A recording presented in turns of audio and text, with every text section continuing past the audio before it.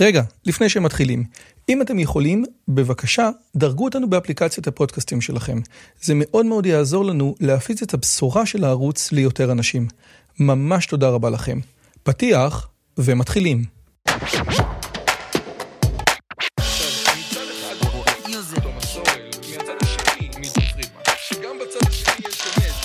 הפודקאסט של דוקטור רועי יוזביץ'.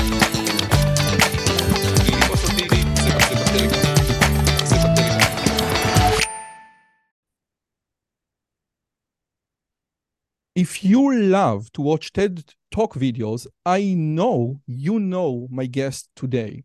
His name is Dan Pink. He is a New York Times bestseller, and his TED Talk, The Puzzle of Motivation, is one of the most ever watched TED Talks. Among his books, one can find A Whole New Mind, which is a great book about right and left brain, Drive, the surprising truth about what motivates us to sell is human, and the other two is When, the scientific secret of perfect timing, and the power of regret. And I have read all of those books, and they are excellent. Another thing, that he has a great short podcast, which he times in second, which names Pincast. His latest book is about regret, but you will not regret watching this conversation. Hi, and welcome to my channel. My name is Rועי Yosevich, and in this channel, I host and converse with the most interesting and influential people from all around the world, discussing science, philosophy, theology, artificial intelligence, and even more. If you like this show, please consider subscribing, hit the bell button, and be part of this great community. Hi, Dan. Thank you so much for coming. How are you today? I'm good, Roy. Thanks for having me. Oh, my pleasure. It is truly my pleasure. In fact, I was so inspired from your book that in my first book, Rosh Gadol, I mentioned the candle problem, the same candle problems that you speak about in your famous TED Talk. So again, this is another opportunity to say thank you. Have you ever been in Israel? I have never been to Israel. It's shocking. I've been to many countries around the world, but I've never been to Israel. It's shocking to me. Yet. You haven't been in Israel yet. Yet. I will be there at some point, I'm sure. You know, recently, Arthur Benjamin, the mathematician, went to Israel to a conference about magic and math. And I had the privilege of hosting him in my studio. And he stayed for Shabbat dinner. So the next time you are in Israel, please, I will host you and treat you very, very nice. So, okay, let's start. Accept. Thank you. In your 2009 TED Talk, you say, and I quote, "When I got to law school, I didn't do very well, to put it mildly. In fact, I graduated in the part of my law school class that made the top 90% possible," end quote. And my question is, I have read your book, and this is like the work of a genius. And I want to ask you, like 14 years later, how do you understand the term genius? And if I may, what happened in law school? Okay, so let me take. So I don't know if I do understand the word genius. I don't think most people are geniuses, but I'm certain. I am 100% certain that term does not apply to me. 100% certain, not even close. As for what happened in law school, I think that's a more interesting question. I think it's a question about how we decide what we do, how we find our path in life.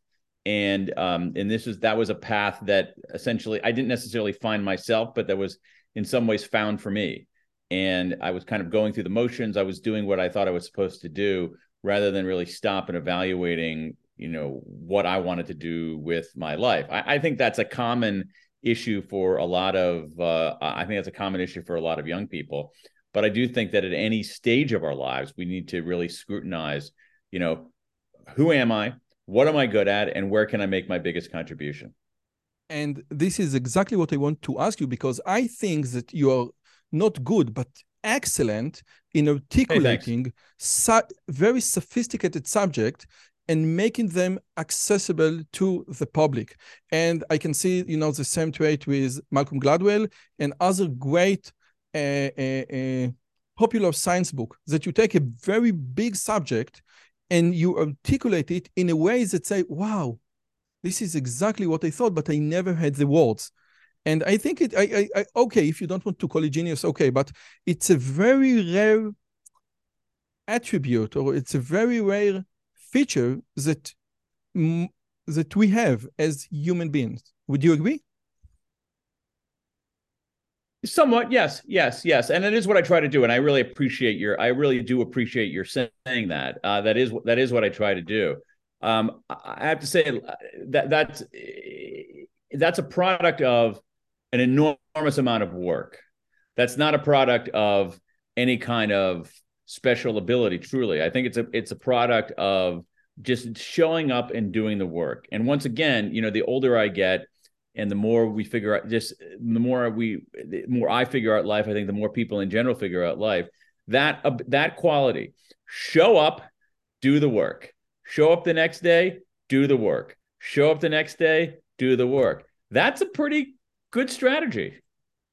Yes, it's like I think I don't know who was it, but the more I train, the luckier I get. I think it was Sure. I don't remember. But also the reason that is an effective strategy: show up, do the work, show up, do the work, show up, do the work, show up, do the work over and over again, is that most people don't do that, because showing up and doing the work is a pain. Many days it's not fun. Many days it's terrible. But you have to show up. So showing up and doing the work, I think, is there's no replacement for that. As hackneyed as that might sound, as kind of like sort of American, you can do it philosophy that might sound, I really do think that is the case. And the reason that's the case is that most people don't do it. They'll show up one day in a row, 2 days in a row, but they're not going to show up 100 days in a row or 1,000 days in a row. Okay, now this is inappropriate for this part of the conversation, because we are just like 5 minutes into the conversation. Let me disagree, okay? Please let me disagree. Go. Because we have, and you know that we have the concept of the notion of deliberate practice. And the deliberate practice is you can show up and do the work, but practice makes permanent. Deliberate practice makes perfect. And deliberate practice is something that is profoundly different than showing up and do the work. If showing up and do the work was like the ultimate strategy, old people would be much more successful than young people. Old chefs would be much more successful than young chefs. But there is something profoundly different. If you know how to get criticized, if you know how to alter your behavior, your route, your decisions based on the past, if you know how to repeat the weak spots, then you get to be like the world expert. Would you agree? Yeah, I don't think we're that. Actually, I agree with you. I don't think we're actually that far apart. In that the idea is that my notion of doing the work is not simply doing the same thing over and over again in an easy way, but doing what is urgent at that moment to move a project forward and to get better yourself. And the thing about deliberate practice and the thing about doing the work is that most days it's not fun. It's not enjoyable. It's a pain. Definitely. And so I actually think that we're saying something. I actually think that we're very, very, very close together. We're just using slightly different terminology for it. Okay. This is great. Now, when I hear your lectures or hear your interviews, it seems like that you were born with a whole new mind. But it's not the case, because because you have another book, which is it's called Free Agent Nation. And can I say that the subtitle of the book, and let me just remove myself, yes, that the idea of transforming the way that we live paved the way to the other books. And this is like the common thread in your entire work, that you want to transforming the way that we live? Maybe. I mean, I'm not sure there is a common thread. It's an interesting question, Roy. I think that there sometimes will seem to be a common thread when I think it's like life again. Again, I don't mean to be too philosophical here, but you mentioned, you mentioned that you talk in your podcast about science and philosophy and theology. So I'm kind of leaning in that direction a little bit. I mean, I think that I'm an ultra-Orthodox, Dan. for books in general, and maybe my books in particular, they sometimes make sense only in retrospect. They don't necessarily, there wasn't a kind of a grand plan to try to carry out a long-term strategy. And I think that's sometimes true in life also. We make decisions or indecisions or actions or inactions, and they lead us in a particular place. And it wasn't like there's an enormous amount of deliberation or strategizing in that moment. And they only sometimes make sense, have a coherence to them looking backward. And I think that's the case for my books. I do not have, I mean, you're looking at, this is my office here in Washington, D.C. Believe me, there is no map, no grand strategy out there for doing this, then that, then that, then that. And each book is inexorably going to lead to another one. Yeah. No, there's not, that's not it at all. I work on whatever I think that I'm so deeply, it goes back to what we were talking about before. I pick something that I'm so deeply interested that I'm willing to do the work, to do the deliberate practice, to commit myself to something that is arduous and that takes a long time. And most ideas don't pass that threshold. For you. For me, yeah, exactly. Other people, for other people, okay. Sure, yeah. No. So it has, maybe I should write a book about this, and maybe I should write a book about that. No, it's not that. It's not that interesting. So I need to invest so much time. I need to be absolutely mesmerized. I need to be hooked by the subject. Mesmerize is a really good word. I like that word, mesmerize, hooked, that kind of thing. Right. I have a lot of ideas for books. I don't want to write them because writing a book is a pain in the neck. And I don't, and it takes a really long time and most days aren't fun. So I only want to write you have to pick a topic that you're really, really, really, really deeply interested in because you're going to devote yourself in that moment. You're going to spend an enormous amount of time. And again, as this conversation exemplifies, you're going to end up talking about things 5 years later, 10 years later, Free Agent Nation, 20 years later. I'm totally happy to talk about Free Agent Nation 20 years later. But there's just a small group of things that you become to use your word, mesmerized by, and being mesmerized is something that occurs over a long stretch of time. But most things are not mesmerizing, just like most people are not mesmerizing. I speak with many scholars, and I don't know if this is like an Israeli attribute, but when I speak with an Israeli scholar who wrote a very famous book and say, okay, let's discuss this book, and say, listen, I wrote this book 10 years ago. I moved on. I'm not into this book anymore. I have new research. I have new interest. I don't want to dig into this cemetery again and again and again. And this is very strange because, you said that you can speak about a Free Agent Nation for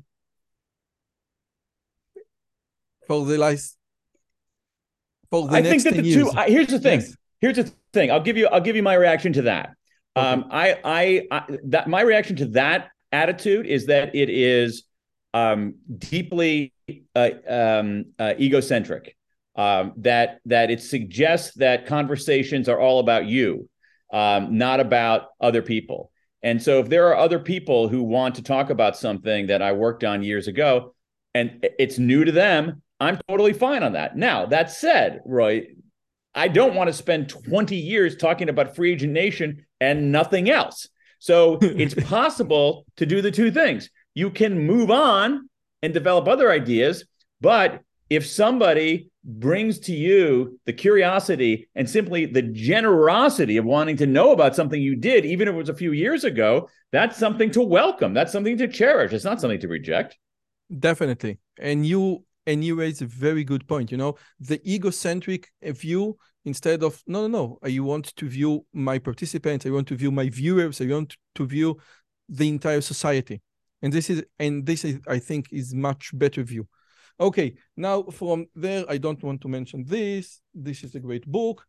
To sell is human. My wife had to explain me that it's to err is human. So now I understand the title of the book.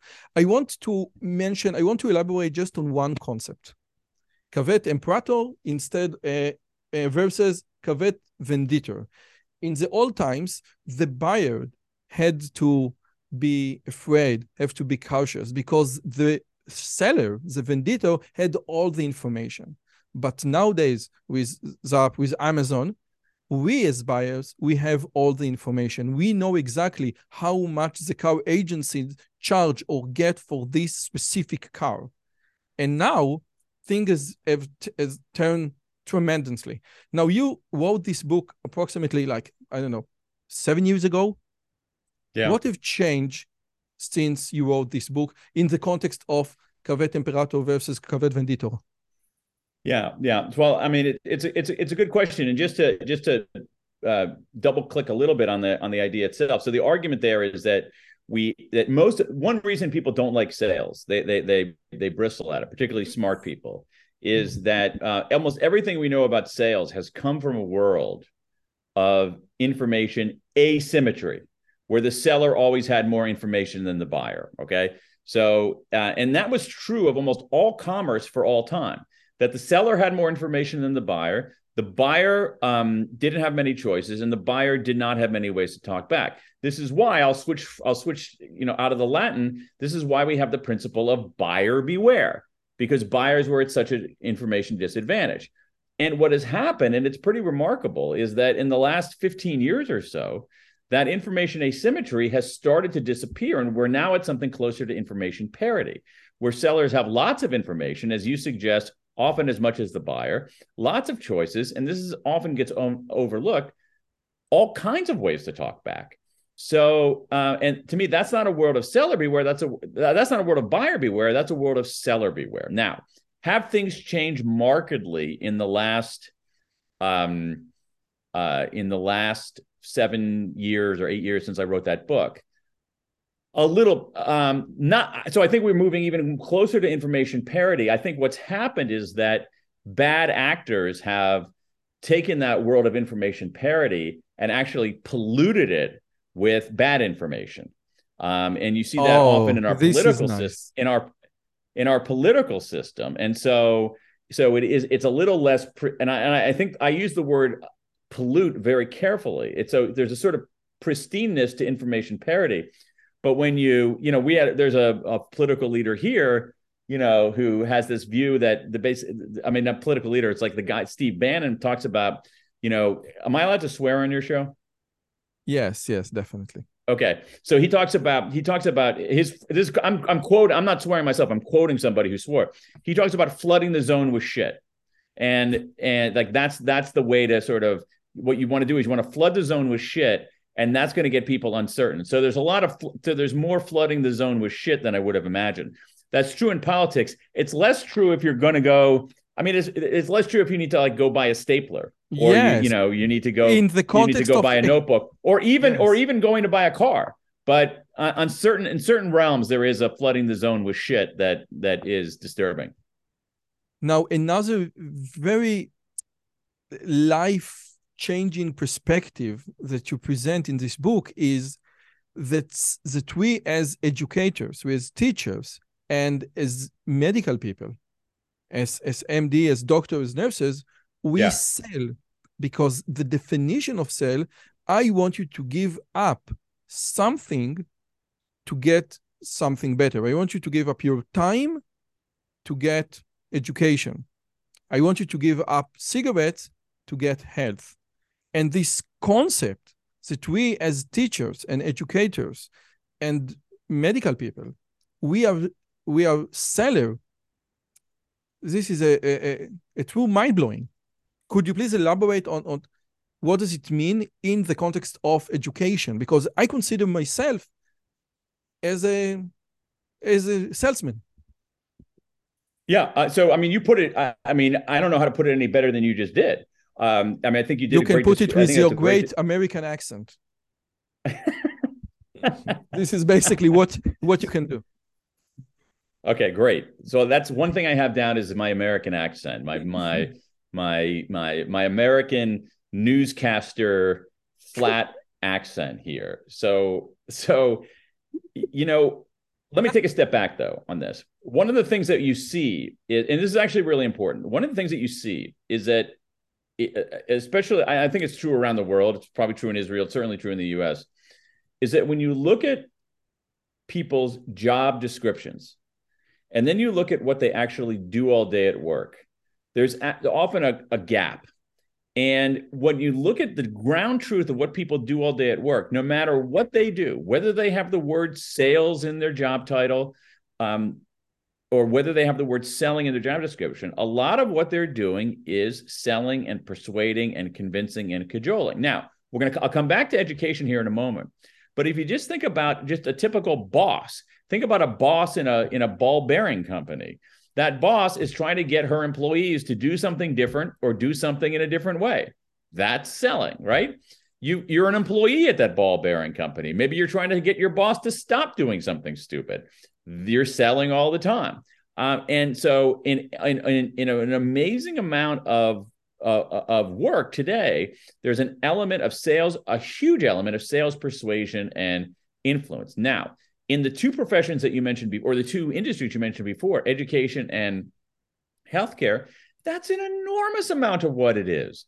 I mean, if you think about, you put it very well. What I'm trying to do as an educator is I'm trying to get you to do something different or do something in a different way, to give up a measure of your leisure time to instead spend it studying, to abandon one belief and replace it with what I think is a more accurate belief.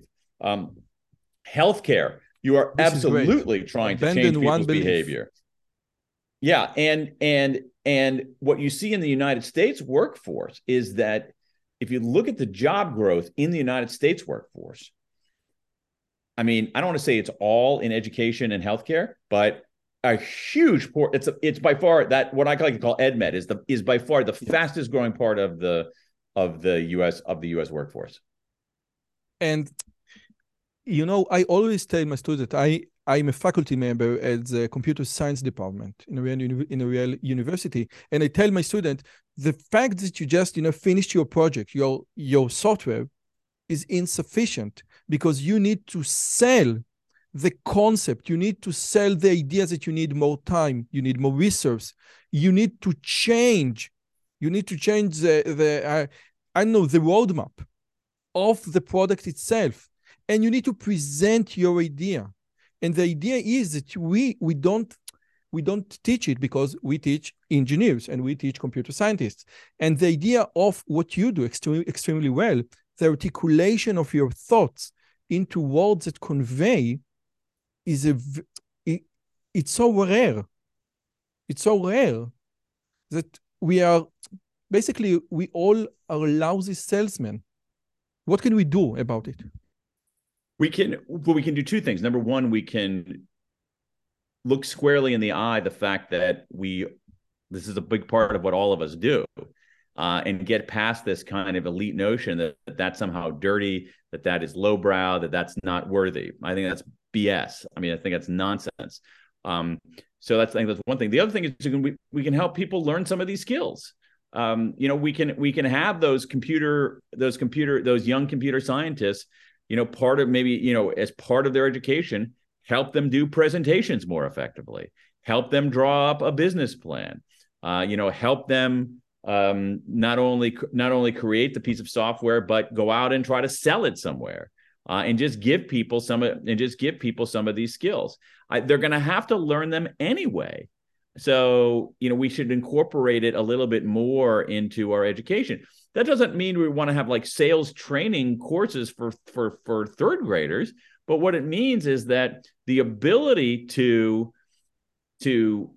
articulate, as you say, to articulate a position, to explain why it matters, to try to convince people and try to get them to act in a different way is fundamental to what human beings do. It's essential to what we do in the workforce. And all of us can do it reasonably well. We just have to, we just have to learn how to do that. And I think one of the big things that you're talking about is this kind of segmentation, where it's like, well, if I'm a computer scientist, I don't sell. Selling is done over here, and computer scientists do this. If I'm a physician, I don't do anything like that. I just do this. And that's not how it works. There's much greater fluidity, much greater elasticity in what people do. People have to be, especially today, people have to be much more multi-talented, multicultural, where they can, multilingual, multidisciplinary. They have to have some breadth to them rather than that depth. Depth is extremely important, but depth without breadth leaves you ill-equipped to really contribute to the world. And when you say, I am not selling, basically what you're saying is, I'm not communicating. I'm not communicating with other people. But also, I'll up the stakes here a little bit for those computer scientists. I feel the same way about books. Okay, so to think about it, so there are authors out there who will say, "I wrote the book, that's enough. I'm not going to go sell it. It's a good book. People should come to it." And I think that's nonsense. In fact, I think that if you create something that you believe the world needs, you have a duty to go out and talk about it. That you are actually betraying a moral duty to the world if you create something that you believe in and you don't take the extra step to tell people about it and try to convince people that it's great. Are you familiar with I think that's a cop-out. Yes. I think it's a cop-out. I think you have a duty. Yes. Are you familiar with the concept of Chabad? The Jewish or the ultra-Jewish Orthodox, that light a candle. And it's like the closest to missionaries that we as Jewish people have. But again, right, if you believe, and I think it is much easier to sell when you believe your product is good. If you believe your product, let's say Judaism or like the Torah is good, you will convince much more. And if you can't convince, maybe you are not absolutely sure that your product, that that your education, that your program is good. First, convince yourself, then it will be much easier to convince others. I agree. Despite Judaism's sort of resistance to evangelizing, but moving Yes. out of the realm of religion into the realm of everything else. Again, I think that first of all, I think you're absolutely right that you're not going to sell something well if you don't truly believe in it. You're not going to sell something well in an enduring way if you don't actually believe in it. But my view is that if you do believe in it, creating something and believing in it is necessary, but not sufficient. You need to take that extra step and go out there and try to convince other people. I think you have a duty to that. I don't understand why someone would write a book or write a piece of software and think that the job is done and not want to go out and get other people to read it or use it. Like that, to me, that's in some ways, that's a betrayal of showing up and doing the work. That's part of the work. Yeah. I couldn't agree more. I wrote 4 books, so I know exactly what you're talking about. Let's move to When, which is, again, a great book, The Scientific Secrets of Perfect Timing. And in your Google talk, like I think 5 years ago, in 2018, you say, I made a lot of decisions, but it was, I searched for a system. And when I search for a system, I search for a book that will tell me what the system is, and I didn't find any. And then I went to Google Scholar and I found a lot of research. I said, wow, no one ever thought of like writing a popular science book about what is like the best timing to make decisions. I said, wow. So there is so much to ask about it, but could you please elaborate on the concept of the hidden pattern of the day? It's like chapter 1 of the book. Yeah. What are the hidden patterns of the day? Well, what we know, and again, this is, I think, if I'll take another step back, I think this is there are downsides to being a generalist, and there are plus sides to being a generalist. I think that the good part about being a generalist is that you're not wedded to a single discipline. You're not You don't think about, and so what happened in this case, as you put very well, is that there was a lot of research on timing, on when to do things, but it was spread across maybe 20 different disciplines. And the people in each of those disciplines, we're not talking to people in the other disciplines. So the people doing research on timing with regard to medicine, we're not talking about people examining timing with regard to social psychology, who were not talking to people who were doing timing with regard to cognitive science, even though they were asking some very, very similar questions. And among those things is this. Well, I'll give you the punchline. What we know from, again, a multidisciplinary set of body of research is that all times of day are not created equal. There are fundamental differences in our time in time of day. In particular, this is the most important thing. We presume that our brain power remains constant over the course of a day. That is not true. Our brain power changes over the course of the day. It changes in ways that are predictable too.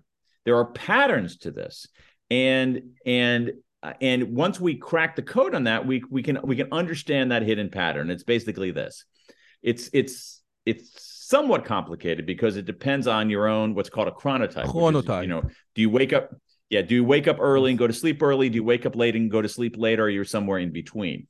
And essentially, what the research tells us is that about 80% of us go through the day in this order: peak, trough, recovery. Peak early in the day, trough in the middle of the day, recovery later in the day. During our peak, what do you mean by trough? What do you mean by trough? Because I think I didn't understand the word. What does the word mean? It's a dip. It's like the bare minimum. Yeah. It's a dip. It's a hole. It's easier to draw. A trough is okay. So for instance, like in English, sometimes you see the word trough with regard to animals in a farm. They eat out of a trough, which is like a low dish with a bottom in it that they're eating out of. So it's just a dip. And now I learned a new word. So it's not that common of a word, but I kind of like it. So the peak is, you should stick with mesmerize. I like mesmerize too. During the peak, that's when we're most vigilant. Vigilance means we're able to bat away distractions. So during the peak, that's when we're best off doing what's called analytic work, which is work that requires heads down, focus, attention. It could be things like writing something significant. It could be things like crunching numbers, figuring out a strategy, whatever. Don't check your emails during this period of time. Amen. Amen. I mean, listen, if people have been listening this far and the only thing they get out of it is don't check your email during the peak period, that's a win for everybody. So during that trough, that dip, that's the worst time of day. We're not very sharp. We're not very creative. There, we should be doing more of our administrative work. And then finally, during the recovery, which is later in the day for most of us, that's when our vigilance is not as high, but our mood is higher. And so that's good for kind of creative work, what's called insight work. Now, that's true for 80% of us. 20% of us have an evening chronotype, meaning that we just naturally wake up late and go to sleep late. And for those people, it's much more complicated, but they hit their peak much later at night. 7 o'clock at night, 8 o'clock at night, 9 o'clock at night, 10 o'clock at night. 11 o'clock at night, someone like me is asleep. You have other people at 11 o'clock. Juan Tamariz is like the most famous magician in the world, and he practices every day at 2 o'clock at night because he figured out that this is like the best peak hours. 2 o'clock at night. Juan Tamariz. Fantastic. So he's probably, not surprisingly, with him as a magician and an entertainer, he has an evening chronotype. Yes. And so that's it. And so we should be just a little bit more intentional about when we do things. I'll give you an example from today. So I'm talking to you, actually. This is a good example here. So I'm talking to you. It is 2:30 in the afternoon where I am. Now, ordinarily, I wouldn't do this interview at this time of day, but I had a long doctor's appointment today.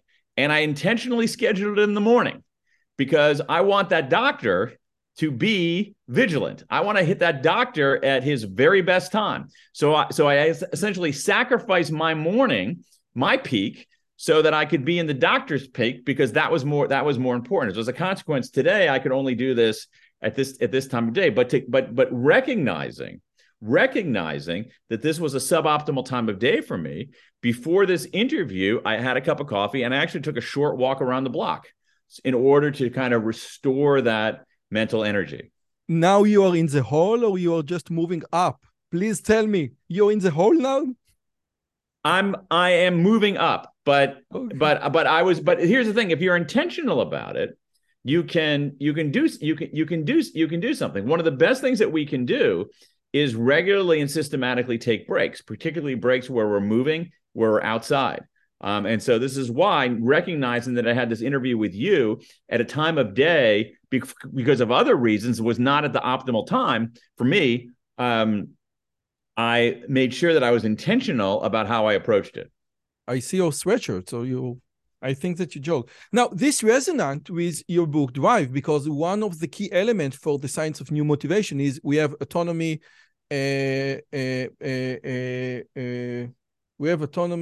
excellence, and Mastery in English, and yeah. Autonomy, mastery, and Purpose. Purpose. Now, Purpose. in autonomy, we have exactly this. You need to do the thing the way you want to do it. And I ask my students, what chronotypes are you? Are you a late waker or a early waker? Do you learn better with peers or alone? Do you learn with music or no?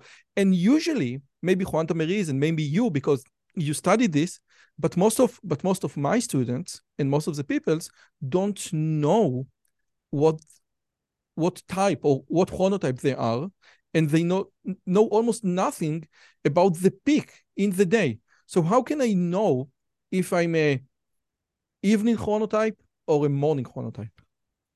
Okay, so there are two very good scientifically validated instruments out there. There's something called the Munich Chronotype Questionnaire, the MCTQ.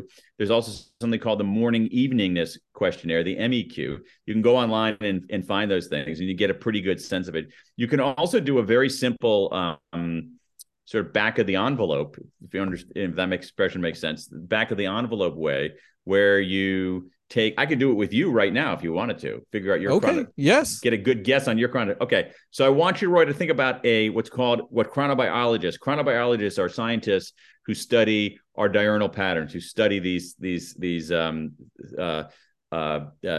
rhythms of wakefulness and sleepiness and so forth.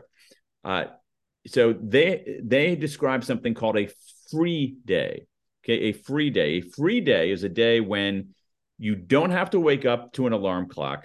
You don't have to wake up to do something. You can wake up and go to sleep when you want. And you're not trying to catch up on sleep. You're not exhausted and trying to catch up on sleep. So think of it as like you're going off on a vacation, you're on a holiday, and you can wake up whenever you want and go to sleep whenever you want. So on that kind of day, on a free day, what time would you typically go to sleep? 1 a.m. Okay. I think 1 a.m. or maybe 2 a.m. Okay. So, and what time would you typically wake up? 9, 10. Okay. So let's say that, so this is good. Let's say that you, let's say that we can do either one. Let's take the 2 and the, and the 9. You're sort of on the border here. So based on this, so let's say we take let's say we take, we'll split the difference. Let's say we say 1:30 and what'd you say? 9:30. Okay. So 1:30 and 9:30. So what we're trying to do here is, what we're trying to find here is the midpoint of sleep. The midpoint of sleep. And so your midpoint of sleep, if you go to sleep at 1:30 and wake up at 9:30, your midpoint of sleep would be approximately 5:30. Yes. 5:30. Okay. So this is interesting here. So here's what it tells us. Again, if your midpoint of sleep is before 3:30, you're a morning person. You are not a morning person, my friend. All right. If your midpoint of sleep is after 5:30 p.m., you're probably an evening person.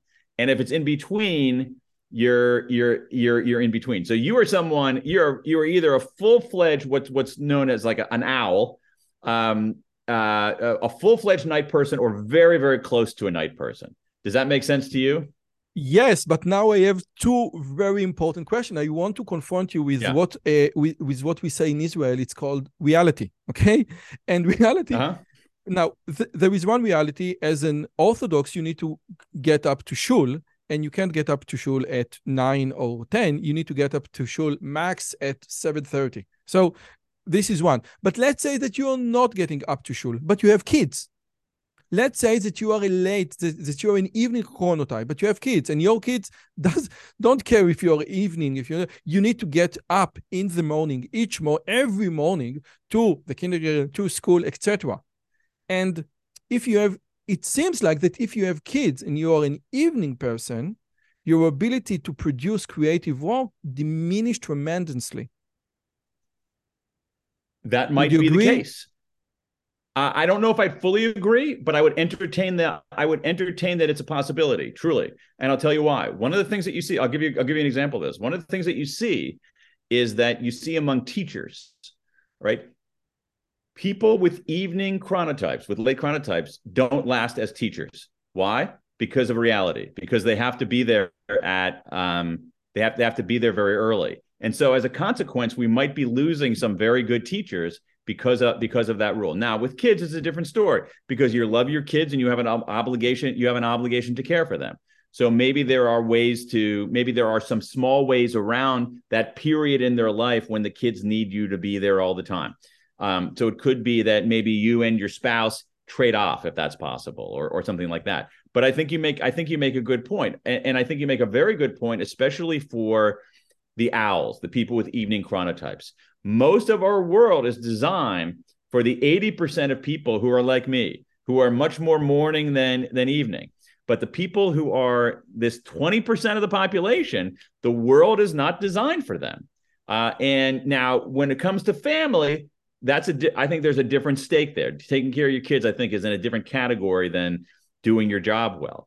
But when it comes to doing your job well, there's a very strong argument to be made that the companies should be changing, not the individuals. That the company should be saying, you do your job whenever is best for you, as long as you produce good work.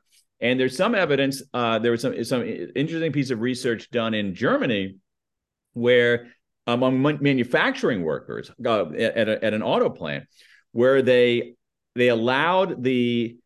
matched, instead of saying you have this shift, you have that shift, they matched the shift to the chronotype.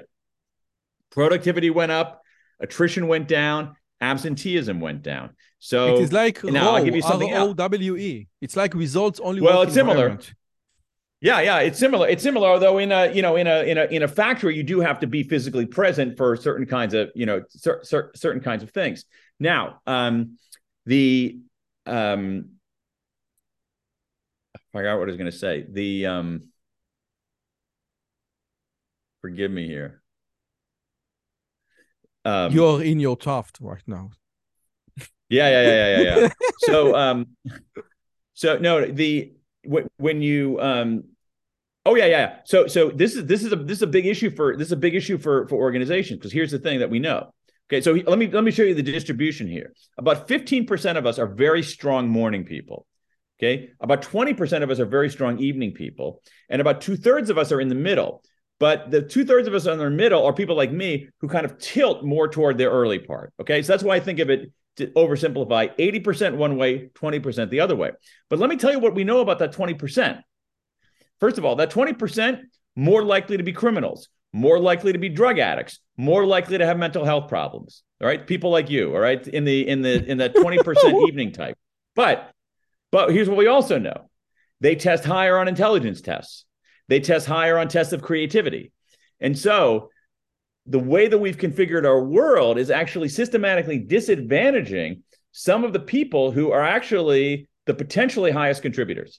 And so it's worth thinking about, even if we can't re-architect our entire family lives, even if we can't, completely reinvent our religious practices, In the area where we have a little bit more give, which is the configuration of workplaces, we can do a lot to accommodate that 20%.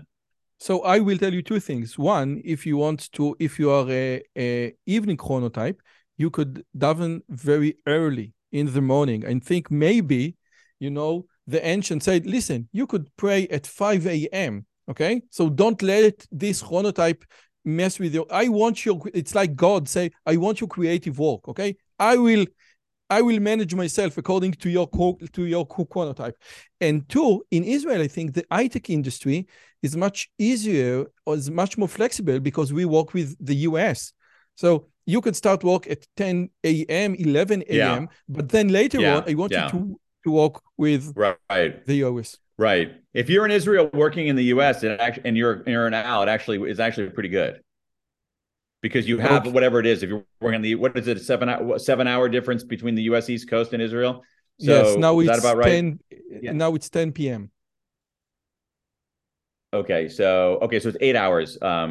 So that's pretty good. But the more important thing here is that it's something that we should be thinking about, and it has to do with being deliberate. It has to do with being intentional. We are very intentional about what we do. We're intentional often about how we do it, who we do it with. But when it comes to when we do things, we are not intentional. We think it doesn't matter.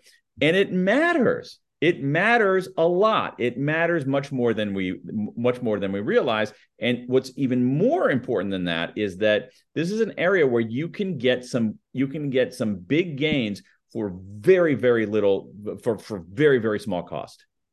This is great. Big gain for low cost, because how to do things, you need to change everything. But when to do things, this is minor changes. This is great. Okay, I think that we need to go move on to your latest book, The Power of Regret. We don't have much more time, but I think, very important questions. Now, The Power of Regret, please correct me if I'm wrong, but this is the first book that you actually did field research. This is not like Google Scholar. This is the first book with your field research.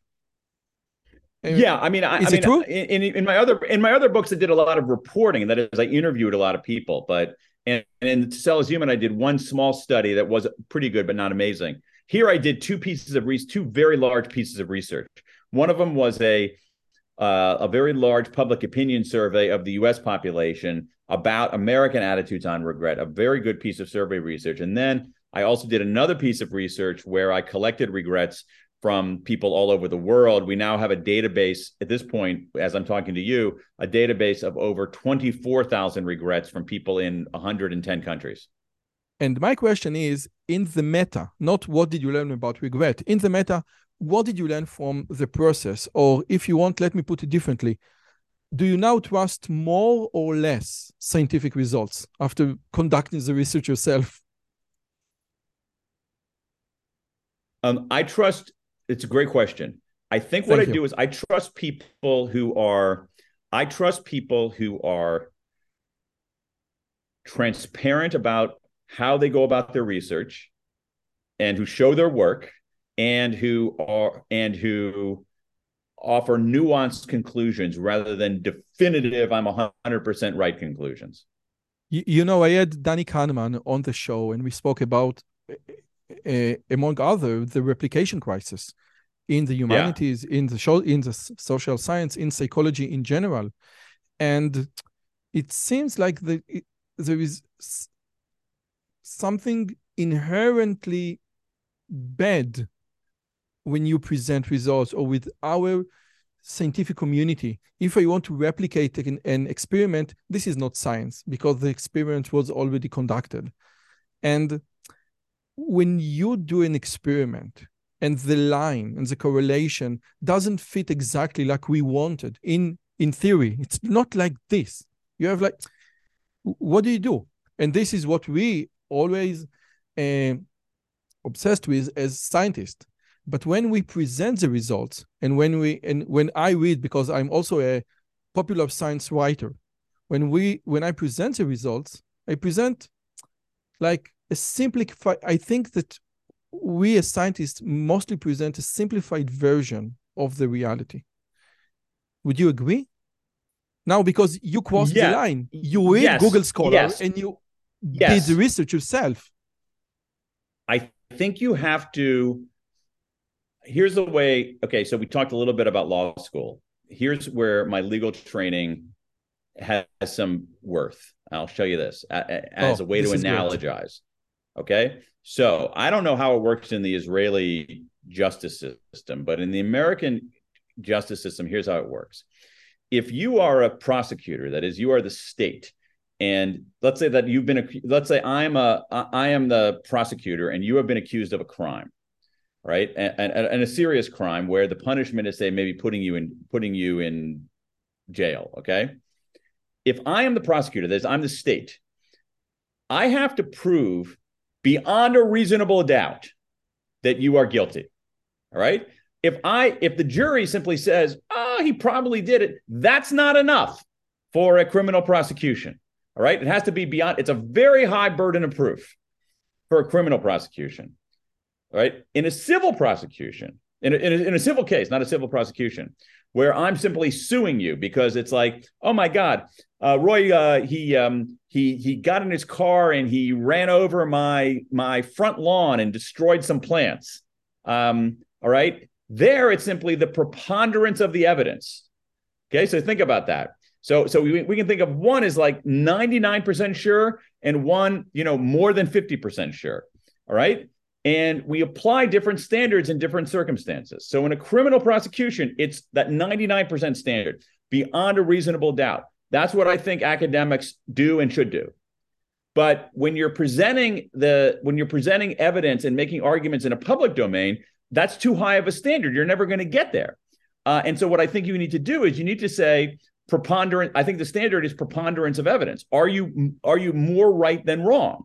And are you significantly more right than wrong? And I think that smart readers will say, okay, this is probably more right than wrong, but I'm not going to take anything that someone like me or anybody else writes as something as like the law of gravity. It's basically a line of thinking that is probably right, more right than wrong, but isn't as airtight as the law of gravity or Newton's second law of thermodynamics or any of that.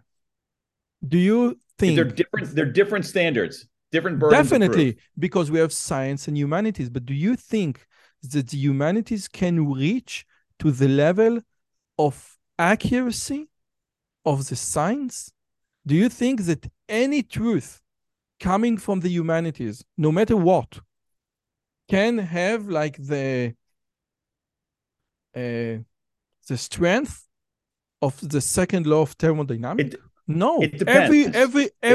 Every law in the humanities is an aggregate law, usually, most of the times. Can you give me one law that no matter no matter in what scenario? No, we don't have such laws in the humanities. Regret is a great trait. It works all the time. I don't know.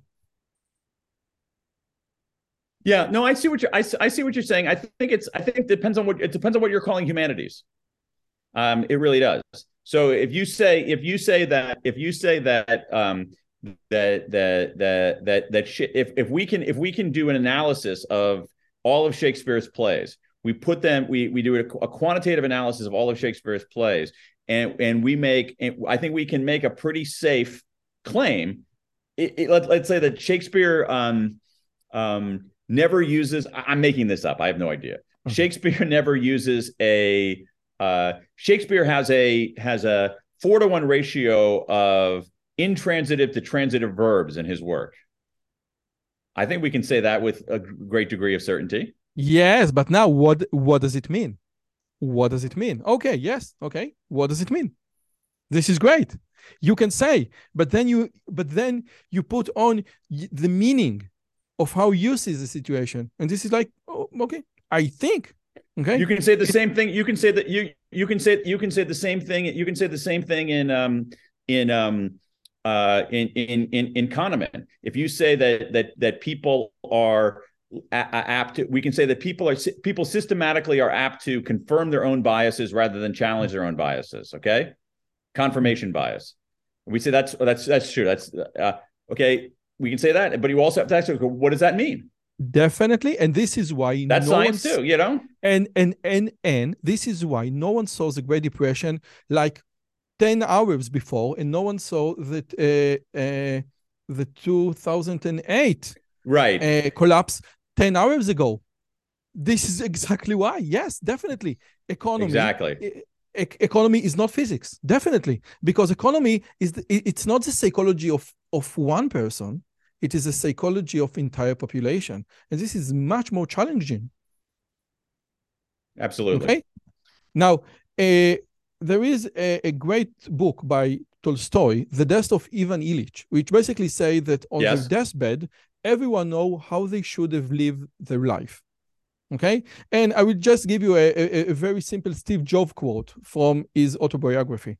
I wanted my kids to know me. I wasn't always there for them, and I wanted them to know why and understand what I did. Isaacson, his biographer, went on and asked if he was glad that he had kids. And Jobs said it was 10,000 times better than anything I have ever done.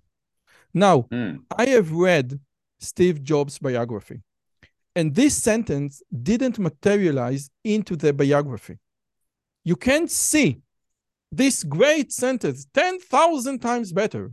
You can't see it in the pages of his great biography. So maybe regret is basically what we perceive is something that you only can, like we said at the beginning of our conversation, look in retrospect. Because again, Jobs said it, but he didn't act like this in any way. What do you Well, I think? mean, they're two different things. So regret is an emotion, and it happens retrospectively. I mean, it happens when we travel back in time and wish we had done something different, or not done something, or done something in a different way. Now, it's also possible for us to anticipate our regrets, but the emotion itself comes from looking backward, realizing we did something stupid or didn't do something, and then feeling bad about it. Now, what we do about that is another story altogether, you know? And so what you do with, so regret is an incredibly common emotion, but what we do with it, whether we enlist it to work smarter and live better, is up to us. Now, I have several more questions, but I promised that 1 hour. Can I ask you a few more questions, or you need to Yeah, go? yeah, yeah, yeah. I just sent a text to somebody. I have a 3 o'clock, but I can give you like 5 more minutes. Okay, I just told him I needed 5 more minutes. this is great. Okay, so first, your book about regret, I think it on. I had Barry Schwartz on the show, and he spoke Yeah, about practical wisdom, and the practical wisdom is to know what to do in the right situation, but also to exactly. want to do the right thing. It's not just about intelligence; it also has moral values, and I think regret. Absolutely. But you have 4 pillars of regret. We have foundation, boldness, moral, and love, and just one of them has to do with like the moral regret. We have just like moral regret. What can I extend from your book? What can I extract or get from your book if I don't subscribe uh, to any moral values? Okay, I don't care. But I don't. I'm not sure. I'm not sure. Just so let me take a step back and explain what I'm talking about. So the 4 regrets that you're talking about, those are not prescriptive things that I'm recommending. This is based on what 24,000 people have told me about what they regret. They regret choices about not making stupid decisions in the short term that accumulate to bad consequences in the long term, not saving enough money, not taking care of their health. They regret not acting boldly in any realm of their life. They regret not doing the right thing, and they regret not connecting with others. But I mean, who do you know who subscribes to no moral beliefs? Let me put it differently. Okay, you're absolutely right. Regret means that there was an alternative, better way to live your life. It was, and the idea is that human being has a way which is profoundly better to live their life than other ways. Would you say that Regret isn't so much about different ways of living your life. It's about making different decisions at a different moment in your life. So it's But about saying I should not have married. If only I had married Bob instead of Edward, my life would be different. If only I had lived in Tel Aviv rather than Toronto, my life would be different. and what can I say? It's And yes, please. it's about particular decisions or indecisions in our life that when we look back on them, they make us feel bad. And the thing about this emotion, which is an incredibly common emotion, this is extremely important. It is one of the most common emotions that human beings have. It's probably the most common negative emotion that human beings have. It is ubiquitous in the human experience. Everybody experiences regret. And this is kind of, it's peculiar because regret makes us feel bad, right? Regret makes us feel bad. And so why do you have this thing so widespread that makes us feel worse? And the answer is because it's useful if we treat it right. If we treat it right. And if we treat it right, it can clarify what we value and instruct us on how to do better.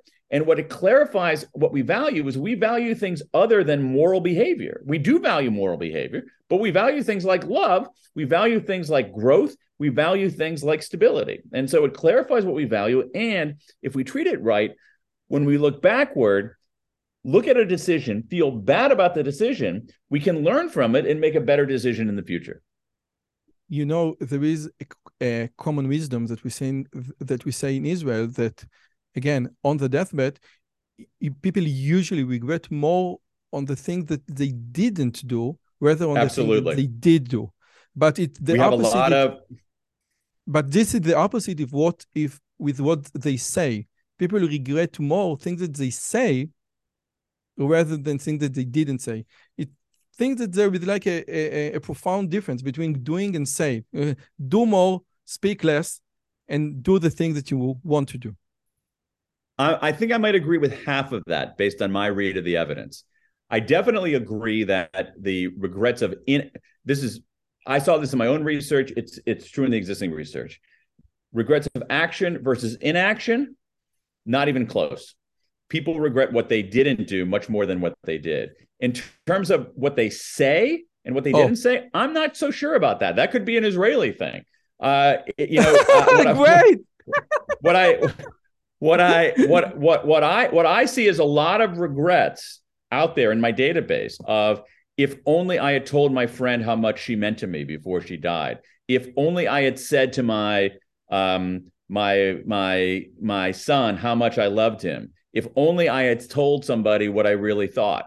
So I don't know if I necessarily agree with the regrets about saying things. One of the reasons why action regrets are less common than inaction regrets is that action regrets are easier to resolve. Let's say that I insulted you, it's like, oh man, I so regret insulting this nice guy who's interviewing me. What I can do is I can apologize, I can make amends, I can do something. But if I don't tell somebody I care about that I care about them, and then they die, I can't do anything about that. That's what haunts us. What haunts us over time is what we didn't do. And I would argue things we didn't say, because we can make amends for things we did say. Definitely.